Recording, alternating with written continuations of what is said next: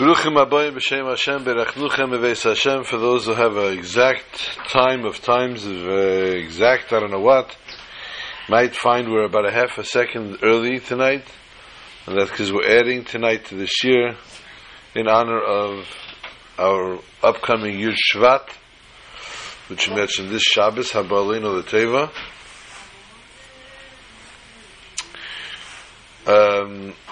Yud Shvat has many different connections to Chassidic Chabad worldwide.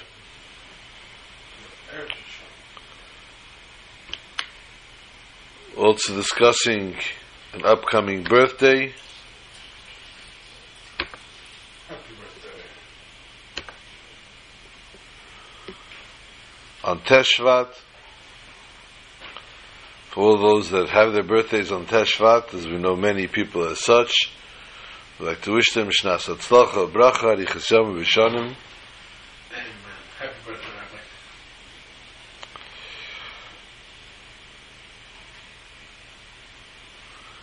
Rabbi. As we also mentioned, this Shabbos, of course, as we know, is referred to as Shabbos Shira.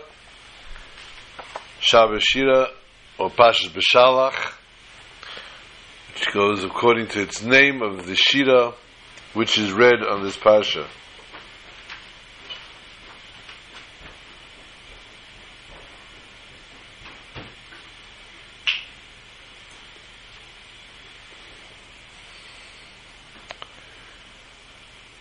A brief on the one of the upcoming birthdays of this Friday of Teshvat, Kapitel Nun Zayin, the 57th chapter of Tehillim, which David Melech says it's a tefillah that he made in the cave as he was running from Shaul. And the prayer is the one that he should not be killed, or that he should not kill. Nothing should happen to anybody.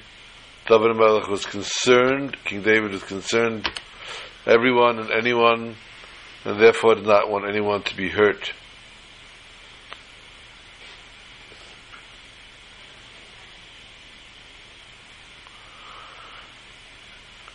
Ultimately, David HaMelech cites Nachen Libi Elikim, Nachen Libi Ashira Vazameda, which of course also fits in to this week's Pasha, as we said, Shabbos Shira. Correct my heart, God. Correct is my heart. I will sing and I will praise. And therefore, it's apropos also for this week's Parsha, the beginning of the chapter of 57 of Tehillim, of Perik Nun Zayin, as one completes 56 years.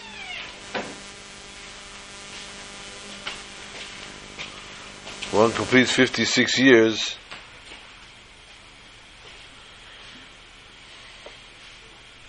They begin to say the Perik, to recite the 57th chapter of Tehillim.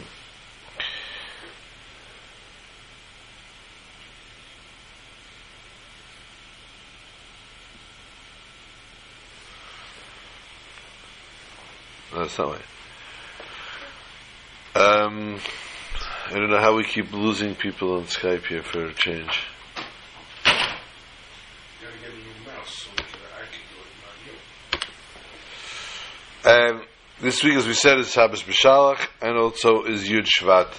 Let us begin with Yud Shvat, as we move on now from the birthday status. And we hope and anticipate that this will be a better year for all those that are having their birthday this weekend, this Friday. A better year, a year of Hatzlacha, of Bracha, a year of Shidduchim, of Nachas from the children.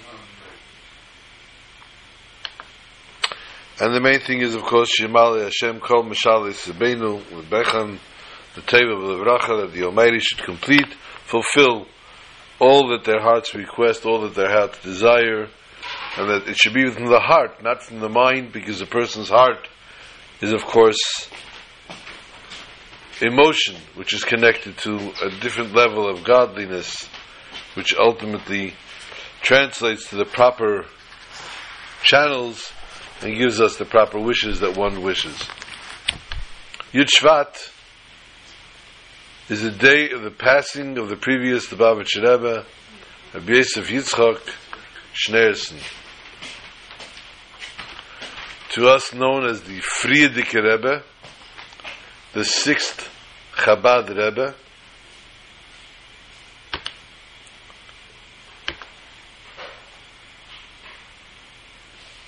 And as the 6th Chabad Rebbe,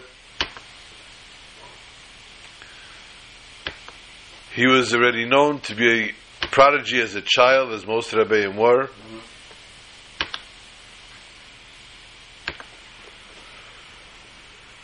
And as a prodigy as a child, many stories of such. He would study, he would cite Mishnayos by heart. He would learn a lot of Mishnayos by heart. And his father, the Rebbe Rashab, would pay him for this. And he earned himself a substantial amount of money doing this. What does a little boy do with such amount of money, 60 ruble, whatever he had? He opened a gemach, a free loan fund. And he would loan money on market day especially to people who were going to buy wares in the market. And he would follow up the next week or whatever it was when the person sold their wares. He would be able to collect without interest, of course, interest-free, the loan. And little Yosef Yitzchak was very compassionate about this.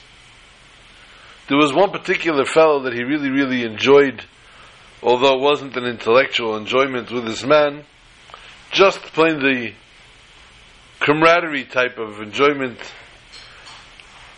was a man that dealt basically with livestock, chickens and this and that. And one day the fellow was walking in the marketplace, towards the marketplace, and Rabbi Yitzchak was in the marketplace already, looking for customers to loan money to.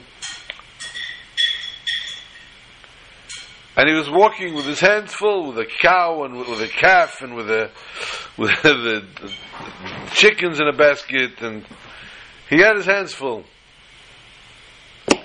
And this policeman walked over to him, a Russian policeman who everybody was petrified and intimidated by, and he punched him in the face.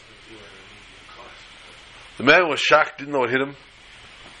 Yosef Yitzchak saw this and was furious. And he started to scream at the policeman, "Get off him! Leave him alone!" And he jumped on him. Immediately the policeman went and ripped his own badge and screamed to the other police, "Hey, this little rascal here, he just tore my coat, he tore my badge. Arrest him!" And so little Yosef Yitzchak was arrested, was taken to the precinct, and they saw a little Yingala, a little Jewish Yingala come into the prison. First thing the guard did was slap Machmalia across the face, and he pulled him by his ear and he schlepped him into a cell.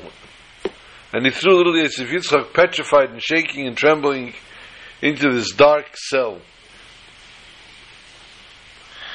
To add insult to injury, Yosef Yitzchak heard a moaning sound, a muffled moaning sound from the dark corner. And he was petrified. He was too scared to go in there to investigate.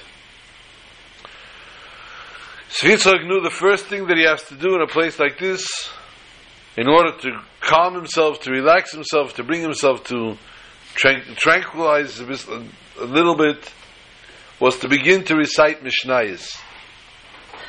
And since, as we said before, he committed to memory a substantial amount, he immediately began to say the first chelik, the first section, as there are 6 parts of Mishnayos, and he cited the entire Seder Zroim. Upon completion, he was now calm again and relaxed. And he remembered that he had a box of matches in his pocket that he was supposed to give somebody in the market. He took out a match, And he lit the match to see what's going on, what's the moaning. Oh. And he notices the moaning is a little calf tied up in a corner. And the calf is sitting there bound, gagged, and is sitting in the corner. He doesn't make any mention, at least he's happy it's not some derelict, some drunk. Short while later, as he started to recite the second section, Moyed, suddenly the guard appears, opens the gate, and he gives him his hand and he helps him up, and he begins to apologize. Because apparently Yosef Yitzchak's uncle was a very well-connected man. And when he came and said, my nephew's in jail, you better get him out, people were very, very scared and intimidated.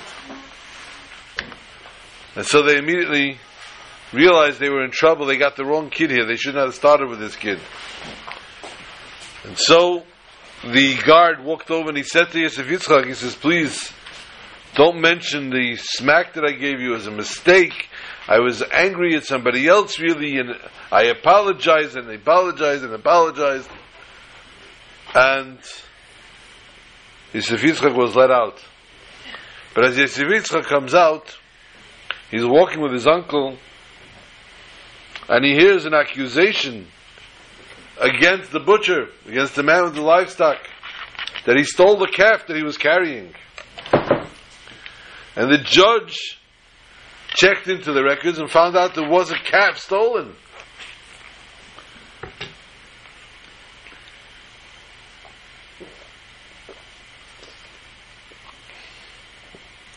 Yosef Yitzchak heard this and immediately confronted his uncle, and he said, the stolen calf is in that cell. And they went back and they found indeed the calf was in the cell, and Yosef Yitzchak saved this Jew's life a second time. And his father rewarded him very well for the Mesiras Nefesh, for the self-sacrifice that he had as a little child, preparing. He was 10, 11 years old,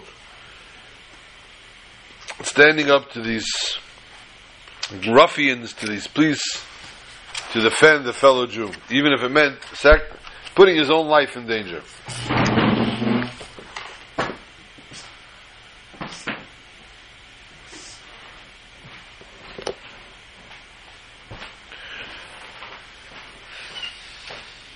We embarked this week, as we said before, Pasha B'Shalach. We bought that for you, actually, yes.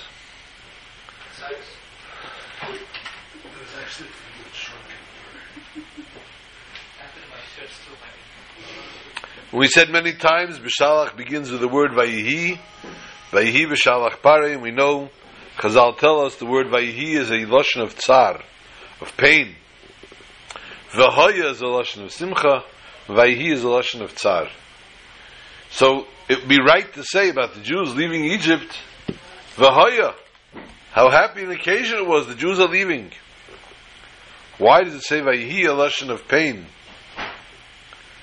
And the simple explanation, for those who haven't listened to the archives, is because B'Shalach Parei Yisa'am, the Jews did not want to leave. Parei had to throw them out. B'Shalach Parei, he was sending them. And this was a tsar, that the Jews, although they were told and they were given the promise, they were being taken to the Holy Land, they still needed Parei to literally evict them before they were ready to leave.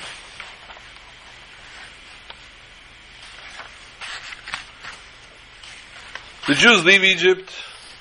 The Egyptians send 600 horses to chase them, and of course the question becomes, where did they get 600 horses if all the Egyptians' food, the livestock was destroyed during the Makkahs, etc., etc. Oh my gosh. Oh my gosh. What's so early? The birthday's Friday. I know, but I knew I couldn't come tomorrow, so. You wish me happy birthday so fast. So nice of you. We find the Jews are being chased by the 600 horses, riders, the white chariots, etc. They get to the Yam Suf. They get to the Yam Suf, and they're in a dilemma. And again, a sikha that we've discussed many times, the 4 camps that split up. There was one camp that said we got to go back to Egypt. One camp said we have to go to war. One said go into the water. They were all confused. We find a very interesting conversation happens. Moshe, as the leader of the Jews, starts to pray. What does a leader, what does a person that cares for his fellow Jew do? He prays for him. The lashon of praying is crying out, tza'aka. And the Almighty turns to Moshe and he says to him, Vayem Hashem al Moshe ma titzak elai. Why are you screaming? What are you praying now? Dabra b'nei Yisrael v'Yisrael, tell the Jews, speak to them and tell them that you have to go. Move on. Rashi tells us, we learn from here that Moshe was standing there praying. Amalei HaKadosh Baruch Hu, the Almighty said to him, Lo eis ata l'harach b'tfilah. This is not the time for you to stand and pray. The Jews are in a terrible situation. They're in a dilemma. Now the truth is, Moshe was praying. That's what he's supposed to do. He has to pray. The Jews were crying because that's what they felt like doing. Because they were in a pretty pickle here. The desert on both sides, the water on the other side, and the Egyptians from this side, and Mitzrayim's angel coming down on their heads. So they weren't happy either. So he prayed. What's wrong? You did anything wrong? No. But what was the message God wanted to give him? To the Jews, just continue going. Dabra b'nei Yisrael v'Yisrael. And then Almighty tells him, V'ata, and you harem es matcha, raise up your staff, u'neteis yadcha layam, and spread your hand over the water, and the water will split. Why, in that case, did the Almighty have to ask Moshe, Matitzak Elai? Why did the Almighty have to tell Moshe, stop davening? He wasn't doing anything wrong by davening. And if the message was, tell the Jews to keep moving, all the Almighty had to say was, okay, now tell the Jews keep moving. Why say it in a derogatory fashion? What are you davening for now? Now, although Moshe Rabbeinu's tefillahs are great, I mean, could you think of anybody else better to pray for you than Moshe Rabbeinu himself? But the Almighty said, right now, it's time to save the Jews. And if it's time to save a Jew, stop praying. To save a Jew, and you'll notice, I don't know, we have one of the people that unfortunately lost his father, is in the year of his father, and he davens for the Amid. And there are times where all of a sudden in the middle of davening, he just books it right out, because his Hatzalah radio beeps, and when Hatzalah is calling, he just drops everything. He's the Chazan. Just leaves everything and runs out. And I guess we learn this from here. That to save a Jew, a person needs to give himself over totally to that. If he's praying, if he's learning, whatever it is. And therefore, the Almighty tells him, speak to the Jews, raise up your hand, raise up your staff. If he would have just told him to do so and not tell him stop praying, it would have lacked impact on what he was telling him. By telling him stop praying first, you're doing a tremendous thing. You're praying. Moses is praying here. It's not an average shmo bagel that picked up a siddur and started to pray. The little boy that took a siddur and started to read. And he's reading Friday night. His father went to shul. You know, some fathers on Friday nights tend to get lost in shul. because they don't see their friends the whole week, and it's Friday night. And they come to shul finally, and the little boy says, "Mommy, I want to pray, I want to daven." So Mommy's okay, she opens up to Kabbalah Shabbat. The little boy just learning how to put together vowels. And he says the first word, le-chu. The mother says, "That was beautiful." This is now the next word, ne-ra, ne-na. That is amazing. He says, "Am I reading right?" She says, "Yes, you are." I'm saying, "Yeah, you read just like you read perfectly." Shaya says, "Okay, good, now I can read like Daddy." And he starts going, blah, blah, blah, blah, blah, blah. But here the prayers are talking about a Moshe Rabbeinu praying. And such a tefillah had to stop. When a Jew needs to save another Jew, this therefore the message is as such. Not only is it allowed to stop praying, but he has a commandment, ma titzak elai. What are you praying now? And this is what we learn in our daily service. If Moshe Rabbeinu was given such a message, so much more so our obligation in today's generation, not to just sit in our own corners, in our praying and our own 4 cubits, but rather to stand up and to look and to reach out. How is it we can do a favor for a fellow Jew?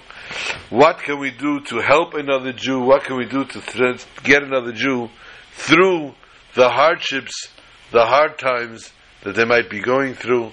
How is it and what is it we can do? We have to keep our eyes and ears and antennas up to make sure we do it the right way. The Yam Suf splits. The Yam Suf splits. How much more can we ask for? It's exciting, it's dramatic. The water is split, but it didn't just split. There was a wall, or according to the Medrash, there were tunnels. It was an amazing sight. Ask Ben-Hur. Ben-Hur his name was? I guess his name was Ben-Hur. Huh? That's before my time. What's the difference? The Ten Commandments. When they asked me someone told me once they had a kosher movie. Someone once said they had a kosher movie. They wanted me to come watch it. I said, "What's the name of the movie?" He said, "The Ten Commandments." He said, "That's okay. I read the book. I know the story. I'm fine with that." But Bnei Yisrael halchu bayabasha b'seich hayom. The Jews went on the dry land. For those keeping score at home, Masechtas Chulin, 127, side A. Tractate Chulin, page 127, Kuf Chav Zayin, Omer Aleph. Kol sheyesh bayabasha yesh bayam. Anything that is on land is in the water. Now, we don't see that really, because we don't go to aquariums all the time. And also, the reason we go for tashlach by the water is because it's covered from the eyes of the person. People don't see it. So we see that the yam, the water, symbolizes the hidden, the secret. And the land, the dry land, symbolizes revelation. What's revealed, what is open. We have our own personal Kriyas Yamsuf, our own splitting of the Red Sea. Hafach Hayom Layabasha, we're again quoting now King David in Psalm 66, verse 6. He turned the Yam into dry. Because also, concepts in Yam, in water, things that are hidden, ultimately come to be revealed and turn to the concept of dry. The neshama, the Jewish soul of each and every Jew, is attached especially with God at all times. But not only regularly, but when it comes to prayer, when a person is praying, they get awakened, they reach to a different level, they ascertain a connection with God which is in a total different way. And this is something that everyone can recognize. When a person is sitting and praying earnestly, and they're looking at each word, and they're pronouncing the words properly, and they're trying to find the translation to each word, and how they connect with each word, they're connecting through prayer to God. You can see the person takes on a different dimension at that moment. After prayer,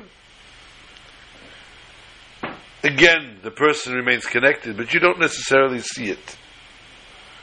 Kriyas Yamsuf, splitting of the sea. This is something that a person needs to work on themselves. That same look, that same action, that same emotion that they have during prayer should be throughout their day. That their yam, which is hidden, their own personal waters should be uncovered, should be revealed. That even after tefillah, when it's yabosha, even after prayers, when it's back on dry land, it should be recognizable that the person is connected to God. How do we connect to God? Now the truth is, we have a tremendous phenomenon again we mentioned many times. As to Oz Yashir Moshe, then Moshe sang. What is the then? The then is after we read the words Vayaminu b'Hashem u'v'Moshe avdo. They believed in God and they believed in Moshe. Moshe was told by God, go down to Egypt and tell the Jews they're going to go out of Mitzrayim. And he said, Hem lo yaminu li, they won't believe me. And the Almighty punished Moshe severely. Don't talk Lashon Hara. Don't talk evil about the Jew. How could you say they're not going to believe you? And a snake appeared, and then the hand turned white. All the things that the Almighty did to him. But more than anything else, he took a little edge of Moshe's prophecy away. Until Moshe will actually fully repent for this blasphemy of the Jewish nation, saying, Heim lo yaminu li, they won't believe in me.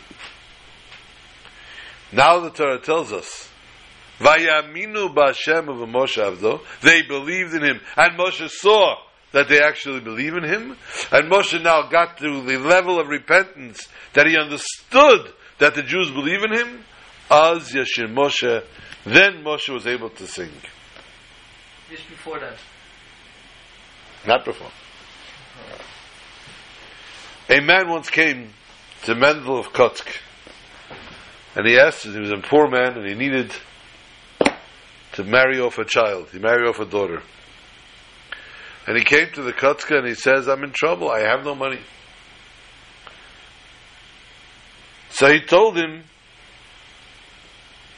that Rabbi Yitzchak Meir of Ger, the Ger had a brother, Moshe Chaim Rothenberg, a very wealthy man. Go to him, I'll give you a letter, and he'll help you with the wedding. No. How much money do you need? A letter from the Kotzke to take to a wealthy man? He said, it's all good. The journey was arduous. It was horrific.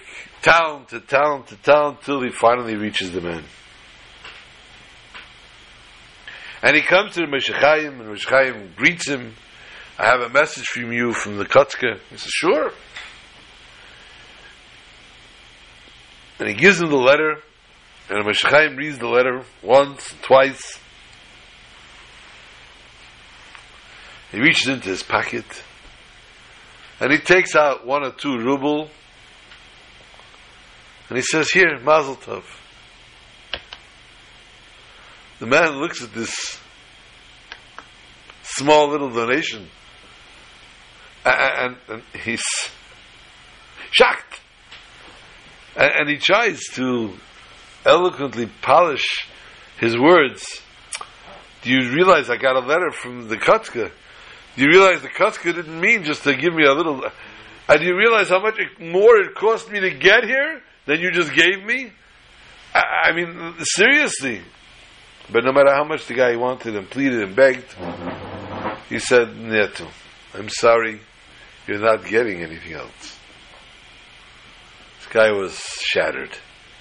He's traveling days on end in a great spirit, knowing that, the light is not only at the end of the tunnel, the light is in front of him. And he's going to have everything he needs for the wedding. And here this guy gives him a handful of rubles. He walked out totally dejected and disappointed. In the interim, the Meshech Chaim ran, and he immediately purchased furniture and clothing, everything that a Chassan Kala could possibly need to set up home. And he got wagons full, and he got to hire the wagons and the horses, and he prepared a substantial amount of money as well. And he got onto his horse, and he started to lead all these wagons. Now this poor man, unfortunately, was not riding in a wagon. He didn't even have a horse. He was going by foot. So it didn't take long for him to catch up with him. So he caught up with him, and he says, Rabbi Yid, here you go. The wedding is here. The guy was shocked. He was amazed. He was dazed. He was perplexed. He was bewildered. He was befuddled. He says, I don't understand.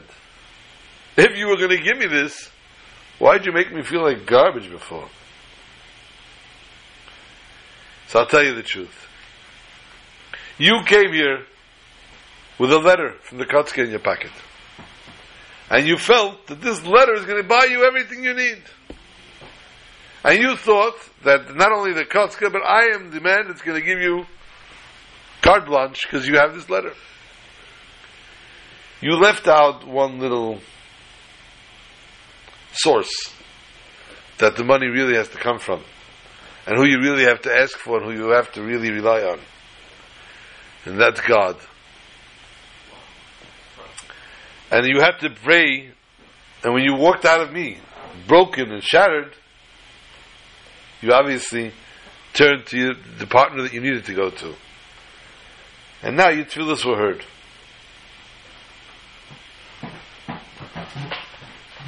Reb Aaron Kalina and the Yisrael Eruzhin were mechutanim. They had a shidduch together. Reb Aaron Kalina said that the Eruzhin once told him a story. There were two men that lived in neighboring villages. They knew each other. One of them believed in tzaddikim, and the wife didn't. And the other couple was the opposite. He didn't believe, and she believed. No. The guy whose wife believed, and he didn't, that he believed, his wife didn't, fell very ill, Rahman al-Islam. And he needed a Yeshua. The doctors were not able to do anything for him. Was tut man? He's lying on his bed, can't do anything. I wish, he says, somebody would go to the Rebbe for me. To go to the Heilig Eruzhin to get me a bracha. His wife did not believe in these things, but she saw she had no choice. The man is never lying there. How could she just do this to him? She agreed to go. She got a horse and wagon and started to go. On the way, she came through the next town, where the woman that believed and the husband didn't. And this man had lost every penny he had. And he had to pay the landowner. And if he wouldn't pay the landowner soon, they were going to evict him. And he was in pretty dire straits. He didn't know what to do. So his wife said, I'll go to the Rebbe. And he said, what's the Rebbe going to help? She says, listen, the Rebbe always helps. So the other lady came by and she says, I'm going to the Ruzhna is I'll go also, she says, and the two women go together. He came to the Ruzhna.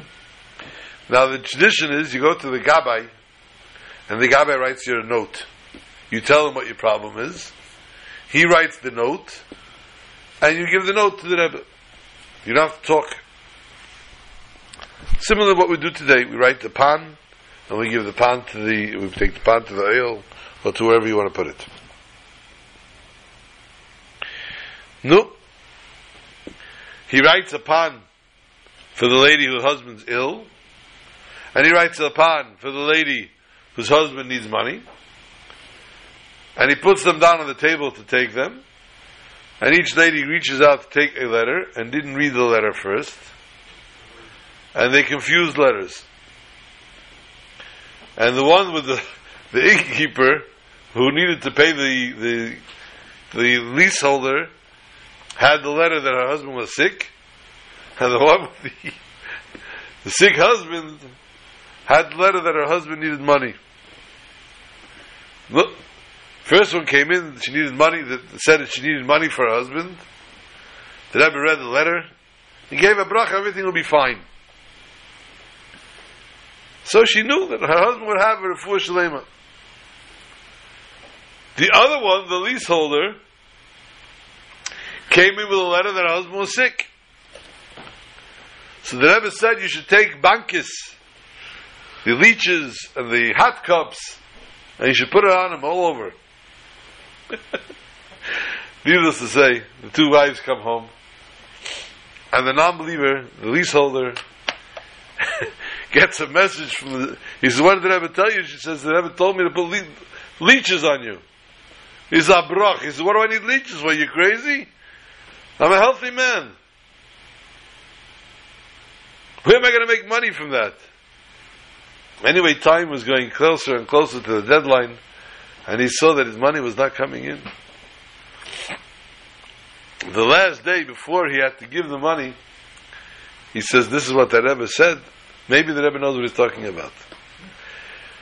And he put on the leeches and the cups and everything, and he was bleeding from all sides because it draws out blood.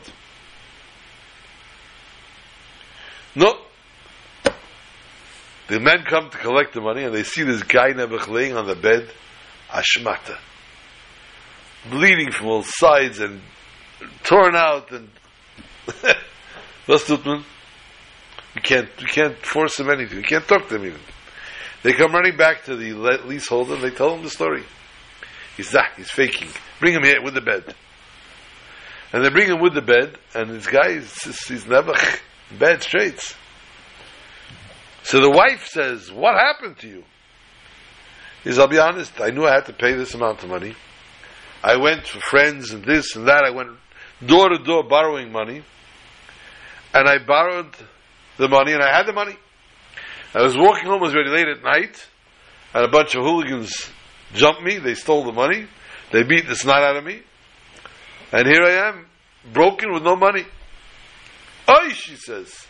What a terrible story. How horrific. That's terrible. He says, thank God I'm alive. She was so touched, she says to her husband, look, Piotr, it's not right.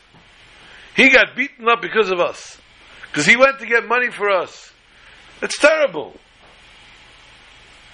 We'll wipe out the debt. And not only that, we'll pay for his doctor bills. And even more so, because he already borrowed so much money, now he's in debt and in hack over his years. For 3 years he doesn't have to pay rent. So if he doesn't pay rent for 3 years, maybe he'll be able to pay back all his rent. So the Ruzhna said, when the Karlina said, that the Ruzhna told him,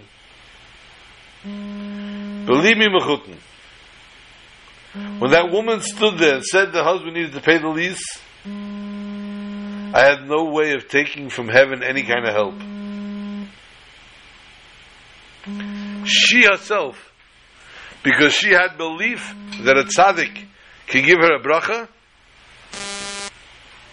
Only she herself was able to bring about this blessing.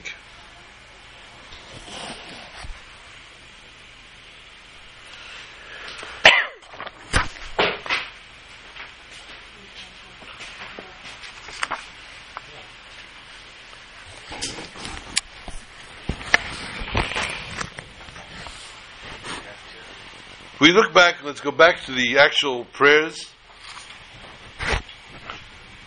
Vayitz'aku b'nei Yisrael Hashem, the Jews cried out to God. And Rashi tells us, Tafsei umneis avesam. They grasped the expertise of their forefathers. What kind of expertise? Expertise is something a person does on a constant basis. They live in this way, this is the way they work, this is the way they do things. Where do we see the forefathers constantly screaming at God? That it should be labeled, this is their expertise, this is what they're famous for? Again, reverting to the power of prayer. The word tefillah is a request. A person requests from God to fulfill their request. So generally, a prayer is to help a person out. A person needs to be helped out of a certain situation. And therefore, through the prayer, the person is helped with physically, spiritually, whatever they need to be helped with. But the truth is, that's not how prayer is all about. The Rambam writes, as we now come to the Siyama Rambam, the mitzvah say, the positive commandment of prayer, is la'avedus Hashem b'chol yom b'tfilah. To serve God each day with prayer. It's not to request, but to serve. It's his way of serving God. Through prayer, a person becomes closer to God, as we said before, and therefore the fact that the Jews called out, like their forefathers, yes, this was the job that their forefathers were famous for connecting, for reaching out, and for involving themselves constantly with being together, being one with God.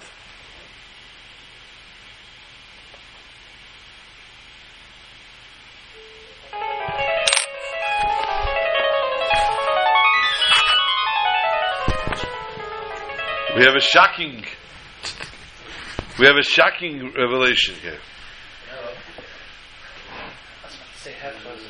Vayoshav hayom lifnei beiker le'esonai. The water, morning time, returns to the way it originally was. Now the truth is, for those who have ever experimented with water, if you put a blockade on flowing water, it builds up tension. And ultimately, when it breaks through, it comes through with a lot more pressure than it was originally running. But here it returned to a regular, stable. So Rashi says, wait a minute, I'll tell you what, Rashi does not say, the Medrash tells us, that the word le'esonoi can be rearranged a different word. To the word litanoi, to its condition. A condition that was made to begin with the Yam. The water had a condition with God, and God said, if you promise me that you will split for the Jews when you need to, I'll create you. If you won't, you will be as if you never existed. Your existence, your creation will cease. Let's call a spade a spade. Sadie and Selma were in the car. Sadie's driving, going through all the red lights. And Selma says, Sadie, you're going to get us killed over here. He says, how am I going to get us killed? You're going through all the red lights. And she says, I'm driving. Now, we know who's driving. God is driving. God had to take a stipulation. He had to make a condition that if you split, good. If not, come on. God wants the water to split, it splits. God wants the water to dry up, it dries up. Whatever God wants to happen to the world happens. It's not something that God wants the world to look like His nature. God created a world with a natural feeling. Therefore we have a thought process, that things actually happen because we do it. They have results of actions that we take. Every action has a reaction. Water flows down and fire rises up. Ask anyone in science. You don't see fire going down, you don't see water flowing up. But if you do, you're drinking the wrong stuff or smoking the wrong stuff. So God wants the world to look like this nature running its course. But in essence, God runs everything. So bottom line, if God wants the water to split, God will make the water split when it has to split.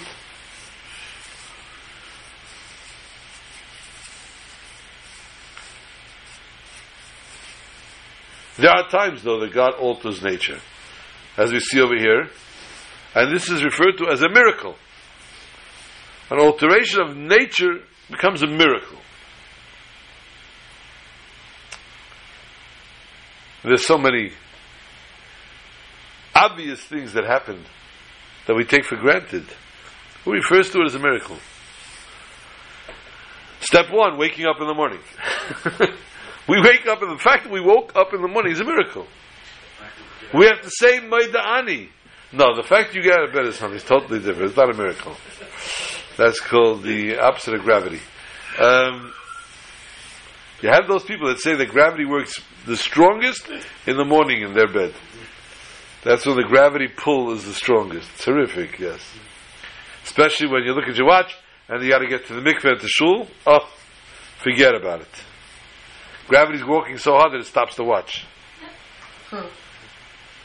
It's just... it's like you have ropes and rocks around your neck. It's mamish gefährlich. The Jews, the world was created, the Chazal tell us. And Rashi brings it down, the beginning of Bereshis. The word Bereshis is Beis Reshis. The world was created, B'Shvil Yisrael, for the Jews, Shenikro Reshis. The Jews are referred to as Reshis. So therefore the laws of nature were created for the Jews. And that in mind, without taking out this condition to begin with,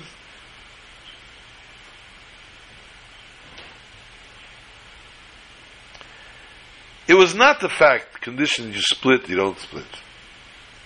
The fact was, if you don't understand that your creation is for the Jews, if you're not going to understand to begin with that you're going to have to work and split for the Jews, that you first have to stay in their, get in their way so that they pray and then split for them, that's what the problem was. That's what the condition had to be. That the water had to know that it had to break its nature and split for the Jews.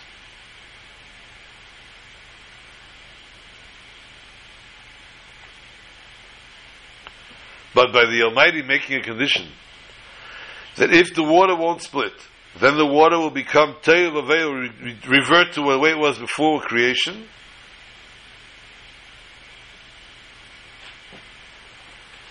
Then the nature of the water became such that it splits naturally. And when Yaakov had to cross the Yarden, the water split naturally.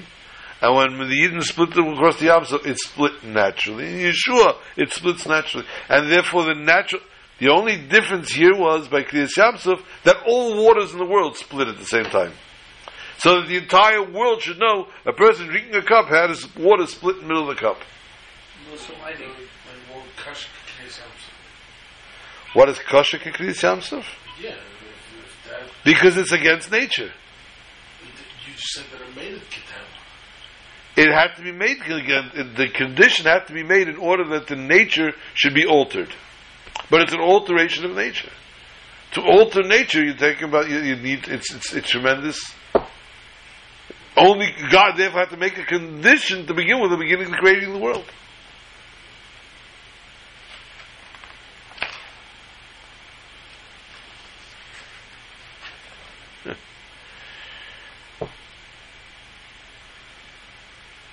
We find two wars in our parsha. One parsha in the Torah, two battles. We have the Egyptians come to attack the Jews, and then at the end of the parsha, we have the Amalek that come to attack the Jews. Couldn't you put this in two different parshas? Two wars in one parsha.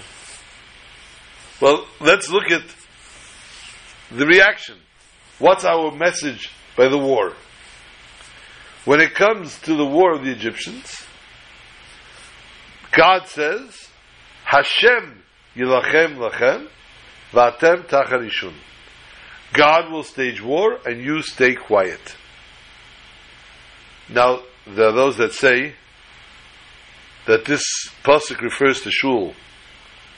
When you're sitting in shul, and you have a fight with your Yetzer Hara, do I talk to my friend next to me, or do I sit and daven? So the message is, Hashem yilachem lachem. God will fight your battle here for you. V'atem tacharishin, you sit quiet in shul. Don't talk. I think I told you once that there was an issue. The guy came and says that he got stuck. He apologized a million times. He had to go to a conservative shul for a bar mitzvah.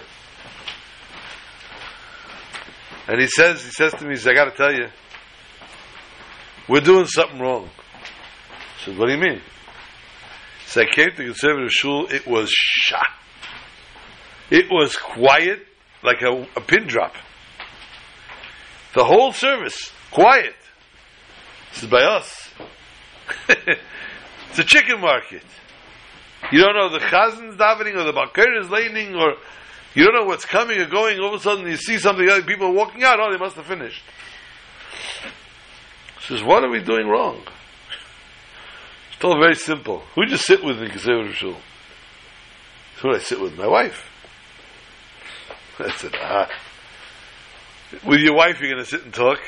You're going to sit and fight in front of everybody in the shul?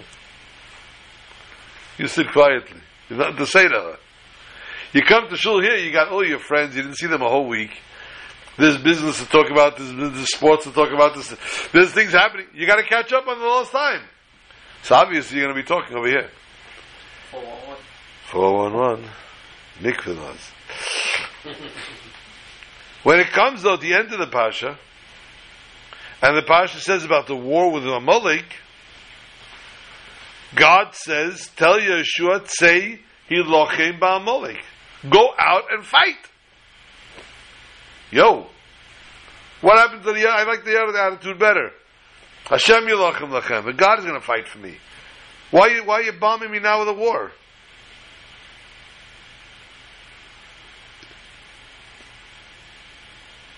The truth is, a Jew is not a warrior. Jews are not fighters. We know the blessing is Hakol Kol Yaakov, Vayidai Midei Esav. The voice is the voice of Jacob. Jews have to sit and pray. They don't go fighting. If you have an issue with a fellow Jew, you pray that they do tshuva. And you feel that they do better, they become better, that you become better, and everybody gets better. You don't go butting heads and killing the Jew.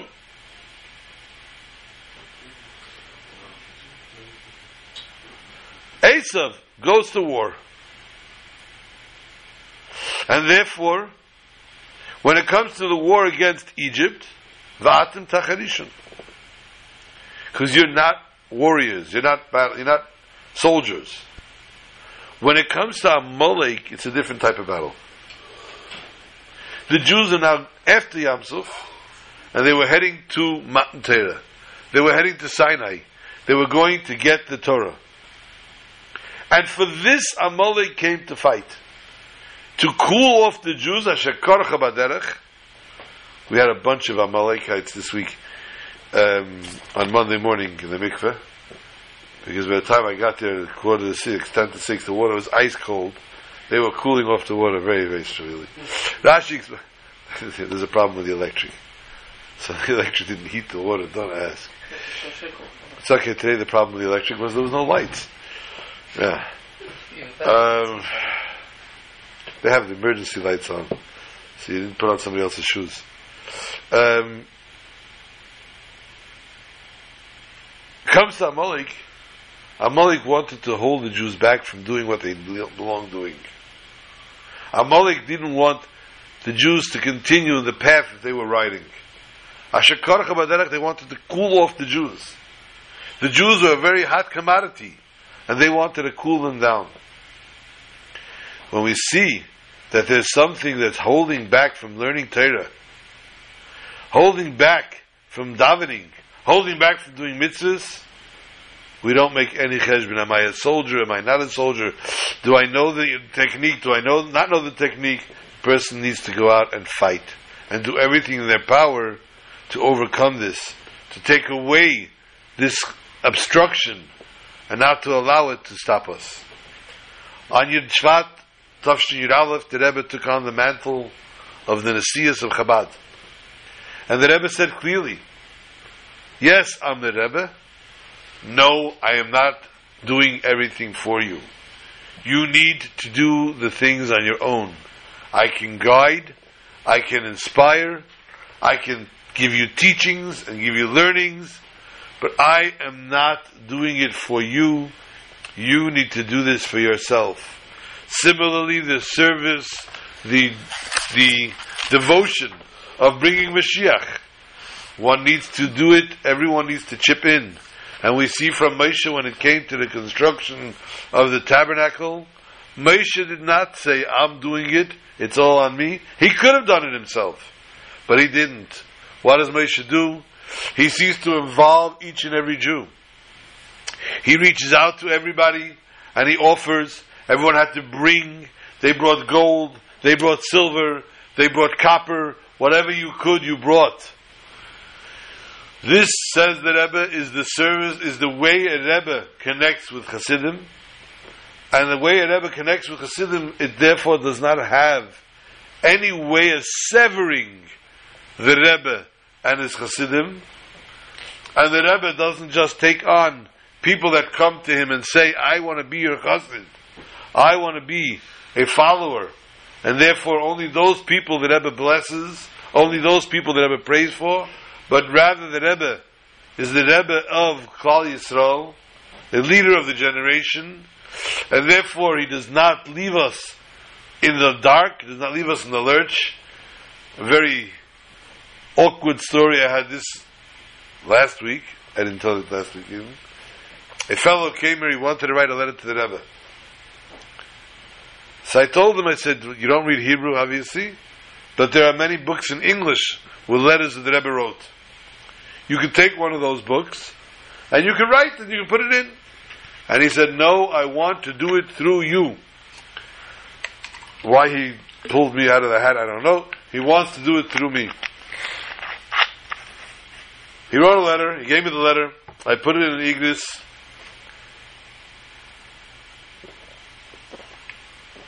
And the Rebbe writes in the letter, I received your letter from Rabbi Hecht. Yes, clear, open. And I started to cry. And I had to read it to him. And I started to cry. I was shaking from this. But if this was my tafkid, that was my situation that I had to be in, to help this fellow Jew, and to do it in such a way, and even if the Rebbe says that clearly, a letter that was obviously written 50 plus years ago, And here the letter is the exact letter we opened up to, saying that I received the letter through Rabbi Hecht, showing that the Rebbe does not forsake. I'm not propagating here that if you want the future letters, please send it through me. I don't want to do that again. I will go with you. Anyone who wants to go to the Eil, we're going tomorrow night actually to the Eil in honor of the people's birthdays for Teshvat. We're going to the Eil tomorrow evening. Anyone who wants to meet us there at 8:30, we would love to have you join us there. Hopefully we'll be able to say L'chaim together. Hot chocolate and cookies. Hot chocolate and cookies, yes. But the main thing is that we should have this Shabbos again, the Skalos, once again, as the Rebbe accepts his mantle, accepts his Nesias, he should do it Be'enei Basar, physically, and the Rebbe should see to it, take us out of Golus, and in the schus of all the people, those birthdays, and the schus of Yud Shvat, of the Yartzeit, the schus of the Ya'al Shvat, of the first Maimah that we hear from the Rebbe, we should go to Yerushalayim, Yer HaKodesh, and especially, as we mentioned before, that we are finishing now the cycle again for 3 Parakim of Rambam. Once again, this week is finishing the cycle. Tomorrow night is Siyam Rambam, 32nd year, and which is about to be a lave, which we should take to the heart, and we should there starting to the 32nd cycle, and it should be Kamayim Vayom Mechasim. As the Rambam finishes off, that the waters recovering, we should see redemption, a personal redemption, private redemption, and general redemption. Klal Yisrael. This very Shabbos, Shabbat, Shalom to all.